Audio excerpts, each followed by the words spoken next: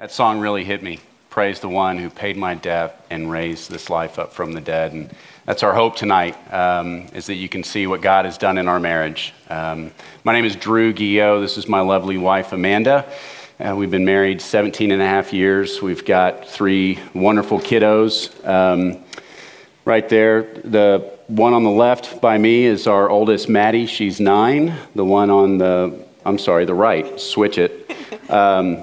The little one is Amelie. She is 6. And then we've got a 7-month-old. That's Patrick. That is our baby boy. So we are definitely very blessed. And our hope tonight is to share what our marriage was like and how it was close to ending and how God snatched both of our hearts and made us His and saved our marriage. But before we get started, we'll give you a little bit of background on us. I grew up in Dallas, and we joke in my family that I come from a long line of very angry Irish Catholic alcoholics. Most of the men in my family have struggled with alcoholism and explosive anger, as have I. Been sober about 25 years. And while my parents remained married, I can't say that, till my dad's death, I can't say that they ever embodied a marriage that we would want to emulate. I was raised in a small West Texas town, and we grew up a Protestant family. What that looked like for us was we went to church every Sunday. We never really missed, but the other 6 days of the week, we lived for the world completely. When I was in high school, my parents divorced following my father's affair. And in addition, on my family history side, there was just a pattern of depression and suicide, ultimately ending with my mom taking her life when I was 20 years old. So you can see how we had pretty big theological differences and backgrounds, and we also had a number of hurdles in our families of origins that we needed to overcome before marriage. But yet, since neither one of us was truly walking with Christ, nor did we have any sense of community, we didn't see it, and so we were completely set up for failure. So I'll take us back to when we first met one another. We were in our sophomore year of college at Texas Tech. Drew was involved at the time with a Greek Bible study that he participated in, and I typically had class on those evenings, so I had never been. But one week my class was canceled, and a friend of mine invited me to go with her, and I did. And little did I know, Drew and I actually had a class together, and he had been trying to find me after class and was chasing me down for weeks, and I would run off to my next class and had no idea. He had given up trying to meet me the day before we were actually introduced at that Bible study. So our mutual friend introduced us, and then another good friend of mine called me that evening after giving him my phone number, and she said, "I don't know why I didn't think of introducing you guys before. You're probably going to end up getting married." So she called it, and she was in our wedding. So we were quickly enamored with one another, and in fact, our first date, we ended at a coffee shop there in Lubbock, and we looked up after a long, deep conversation, and they had packed up a band. They had cleaned up and closed up shop an hour before, and we had not even noticed because we were in such a deep conversation. Even though we met in a Bible study, we were not truly following Christ, either of us, nor would we have really even known what that looked like. We had no role models. We were not actively attending a church, and we were not seeking counsel from others. And certainly our families of origin, as you've heard, did not provide great examples.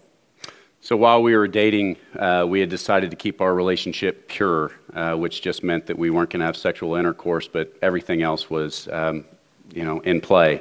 Both of us thought that this decision would honor God, and we ultimately later on decided to live together. And while we still kept that commitment not to have sex before marriage, our physical intimacy really masked a lot of potential issues in our relationship. And because we were making these decisions in isolation, we had no idea how offensive our relationship actually was to God. The interesting fact is that we never fought. We had such strong feelings for one another. We had a great physical relationship, and so any potential areas to uncover or raise conflict was just masked by our physical relationship and the overwhelming feelings that we had for one another. So Drew transferred to the University of Texas for film school, and I quickly followed a semester later. When we were living in Austin, we had separate apartments, separate places we were renting, but I never slept at that place once. In fact, I very quickly decided to move in with him. At the time, Drew was really obsessed with school, and not much else really mattered other than success in school and his ultimate career. He didn't really pursue me. There wasn't really a need to. I was already moving in. We dated for over 3 years, and once we were engaged, Drew's aunt gave us the gift of a premarital counseling session with one of her peers. So to kind of set the stage, if any of you guys have seen the movie Meet the Fockers, Barbara Streisand is the embodiment of my aunt. They have the same hair, they dress the same, they have the same Mother Earth personality. And in the movie, Barbara Streisand was a sex therapist. Well, my aunt was a therapist and the human sexuality professor at the University of Texas. It was quite unnerving. So yeah, there's that. So she had interesting ideas about marriage anyhow and about other things. So we really didn't go into that therapy session with a lot of expectation. After hearing about our respective family histories, though, this therapist, just looking at the men on Drew's side that struggled with alcoholism, the women on my side with depression and suicide, he basically looked at us and said, there was no reason we should get married. On paper, we were an absolute train wreck, obviously. However, we just dismissed his opinion, thought he was a quack, and we just skipped right on out of there, our happy little selves, and never gave it another thought. We got married in 1998, and our first year and a half of marriage was great. But then Drew had a job offer to move to Los Angeles, and I did not want to go. I was really reluctant. Drew went out for 6 weeks, and I stayed behind just to see how things were going to go for him out there. And slowly and very reluctantly, I followed him. I felt resentful about leaving my family here in Texas and for leaving the job that I cared about in Austin. So my jobs in the entertainment business were tough, and they consistently got worse one after the other. Amanda, on the other hand, was having great success with her work at the company that she was working for, and she became the breadwinner.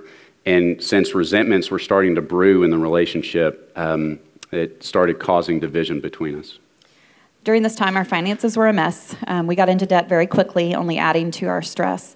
Drew worked all hours, usually a minimum of 12 to 15 hours a day, sometimes 6 or 7 days a week. He was rarely around, and when he was, he really wasn't present. This is when great selfishness began to fester and grow for both of us.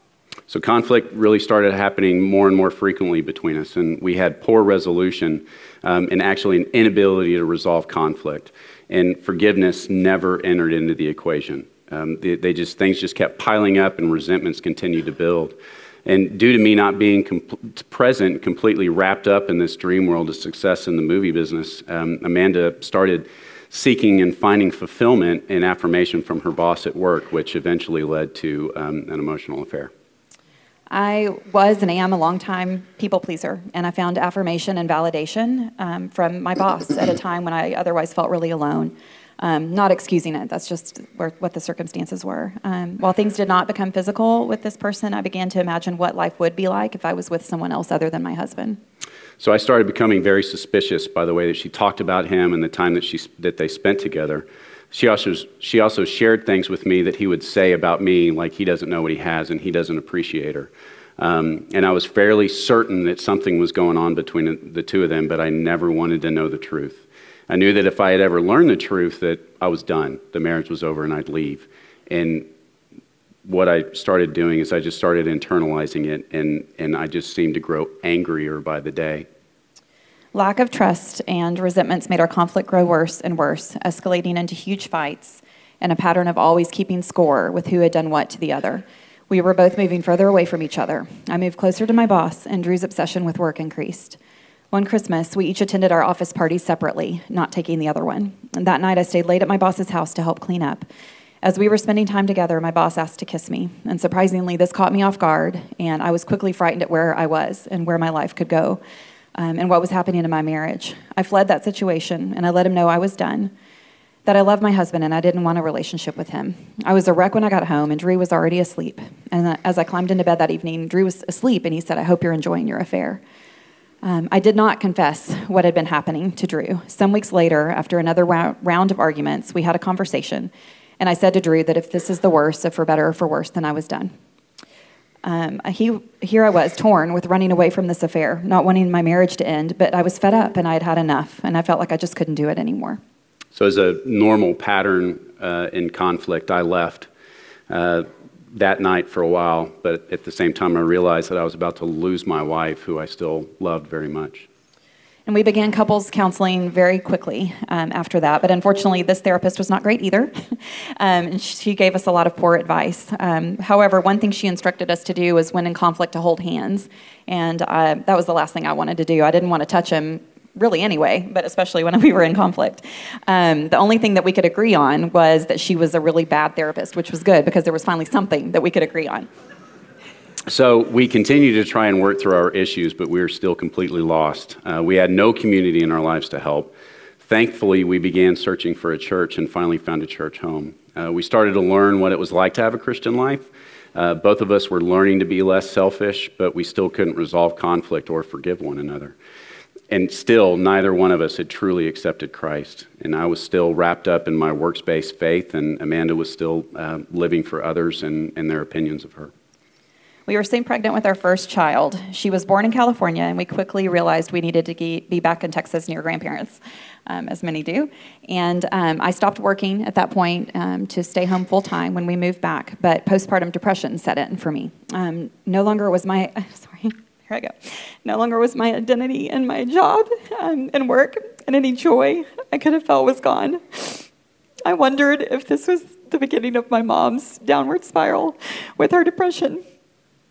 We didn't know what we were dealing with, and somehow we muscled through it. But there was more division due in part to a lack of understanding for each of us. So it was that fall that the Lord brought us to Watermark, and within 5 minutes of being in the worship center, we were both moved to tears, that there was something different about here. We felt His presence, and it was here that we started experiencing life change. By that spring, we went into community, which I was extremely reluctant to do. I was still wrapped up in Catholicism and my works-based faith, and I made a new friend here at Watermark who was a staff member, and he was discipling me, and he just asked me one day, do you still feel like you have to earn your way into heaven? And it was just a quick yes, absolutely. And he shared Ephesians 2:8-9 with me, which is, for it is by grace that you've been saved through faith. This is not of yourselves. It is the gift of God, not by works, so that no man can boast. And I remember feeling like I was hit in the face with a 2x4, that I finally got it. I finally understood that there was nothing that I could do to earn God's favor, to earn my way into heaven. And I left this church driving down LBJ in tears because I was just overwhelmed with what God has done. And since that moment, nothing has been the same in my heart. Nothing has been the same in my life. And I began to train myself in God's word and learn what it was like to trust Christ. Around that same time, I was going through CR, which is now Regeneration here. But I went through CR without confessing my emotional affair. I excused it under the step that to confess it would bring harm to others. So I kind of wrote it off under that safe little disclaimer. That spring, we were pregnant with our second child. And while we were still improving, we were also still struggling to resolve conflict with one another. During fights, Drew would still blow up and leave, often for hours. So I remember one particular evening that stands out, and I remember really spewing my rage on Amanda, and I was pointing my finger at her and just talking to her with clenched teeth. So I was just enraged, and that's just a moment where all my anger and rage exploded. And my worst haunting memory that I have is her 7 months pregnant, absolutely bawling, collapsing up against the wall, falling to her seat. And I leave, and I left her there. Our second child was born, and postpartum depression struck again, but this time we sought help. During that time, we also went through Reengage with our community group, and we began to learn how to resolve conflict biblically. We had to follow the most rudimentary steps in order to resolve issues between us. It felt contrived and stilted for us, but it was working. We were being exposed to others who humbly shared their own struggles, but also taught us God's word and how to apply it to our marriage and ultimately our lives. Through this process, I was finally able to confess my emotional affair to Drew. For 9 years, I carried a lie and had pushed down fear. He had pushed down fear of much more happening between me and my boss. I shudder to think now how I lived in that bondage for that long of an amount of time. How can you be intimately loved by another when you're harboring a lie? Proverbs 28:13 says, whoever conceals their sins does not prosper, but the one who confesses and renounces them finds mercy. I hung my hope on that truth. It was only because of how God had changed our lives were we able to work through the damage to trust in our marriage. Really, when Amanda confessed, I had three choices. I could leave. I could do the same thing that she did to me as a revenge, or I could forgive her. And God had been really changing my heart, and the Holy Spirit spoke to me and said, you have been forgiven much, so you must forgive Amanda. And that's what I did. I forgave her. Looking back at God's perfect timing of what He did in our lives individually and what He did to our marriage. Had she confessed that any time prior, we wouldn't be married. Our kids wouldn't be here. Our life would look completely different. But God's timing, his perfect timing in what he did with us, allowed us to forgive, to resolve conflict, and work on our marriage. Not long after the confession, we joined a new community group. We faced new challenges, but we sought to be discipled and trained. We were both committed to abiding. We saw hope born out of our renewed trust in the Lord. We experienced continued life change only because of Christ. Community helped us live out Proverbs 19, 20, and 21, which is listen to advice and accept discipline, and at the end you will be counted among the wise. Many are the plans in a person's heart, but the Lord's purpose is what prevails. Our marriage was starting to be a place of pleasure, desire, and fulfillment as opposed to total division. We began serving most recently in Merge, a ministry for seriously dating and engaged couples, and we're amazed at how our life changes every time we go through that class with those folks. We're grateful for God's perfect timing and what could have happened if we gave up. Our children wouldn't exist, like Drew said, and our marriage would have been long over. This past winter, as you saw, we had another baby boy, and this time, I'm going to cry again. I do this, so sorry. This time we get to enjoy him together rather than being divided. Life isn't perfect. We have since struggled through the loss of Drew's father, as he mentioned, to cancer, and we've had 2 miscarriages between our girls and this baby boy. But we have hope in the Lord, and we have gone through those trials working together toward God and not against each other, which is amazing. Our story is a story of hope, what it's like to trust Christ and live in a relationship with him. If we could choose a verse that describes our marriage and our life now, it would be Proverbs 3, 5, and 6, which says, trust in the Lord with all your heart and lean not on your own understanding. In all your ways acknowledge him, and he will make your path straight. God righted a ship that was absolutely on the wrong path for us. So I like to think of it as a triangle where you have me here, Amanda here, and God at the top. And when both of us started pursuing God, we started moving closer together. And that's, we could be up here and talk about all these examples. I want to be very, very clear that every bit of it has to do with what Christ did in our lives, had every bit to do with us pursuing God. That I can't imagine the way Amanda had told me tonight when I told her that some of this stuff was really weighing on me, that night where I'm pointing at her and she's collapsing, that she thought I was going to hit her. And man, that's the kind of rage that we had. We don't do that anymore. I see her seeking God's word. She sees me seeking God's word. And yeah, we make mistakes all the time. I'm not the perfect husband. She's not the perfect wife, but we serve a perfect God, and that he redeems all of it. And so our prayer and our hope for you, we don't know where you are in your marriage, if you're here to enrich your marriage or here to help your marriage, that wherever you are right now, our hope and prayer is that God would change hearts and change your lives, that he would draw you close to him so that you can draw closer together. God's design for marriage is oneness, and he is faithful in providing this in our lives. But we must run to him with toil and vigor. We must yield to the Spirit. We must be obedient to him, which is really where we find joy. God isn't trying to rob us through obedience. He's trying to give us the abundant life he promises us right now. We want you to know that there's hope. No matter what you're dealing with in your own marriage, pursue Christ. Submit to him and follow him, and he will heal you. But we have to be humble, and we have to let him heal us. So the last thing is that song, that sin has left a crimson stain, but he washed it white as snow.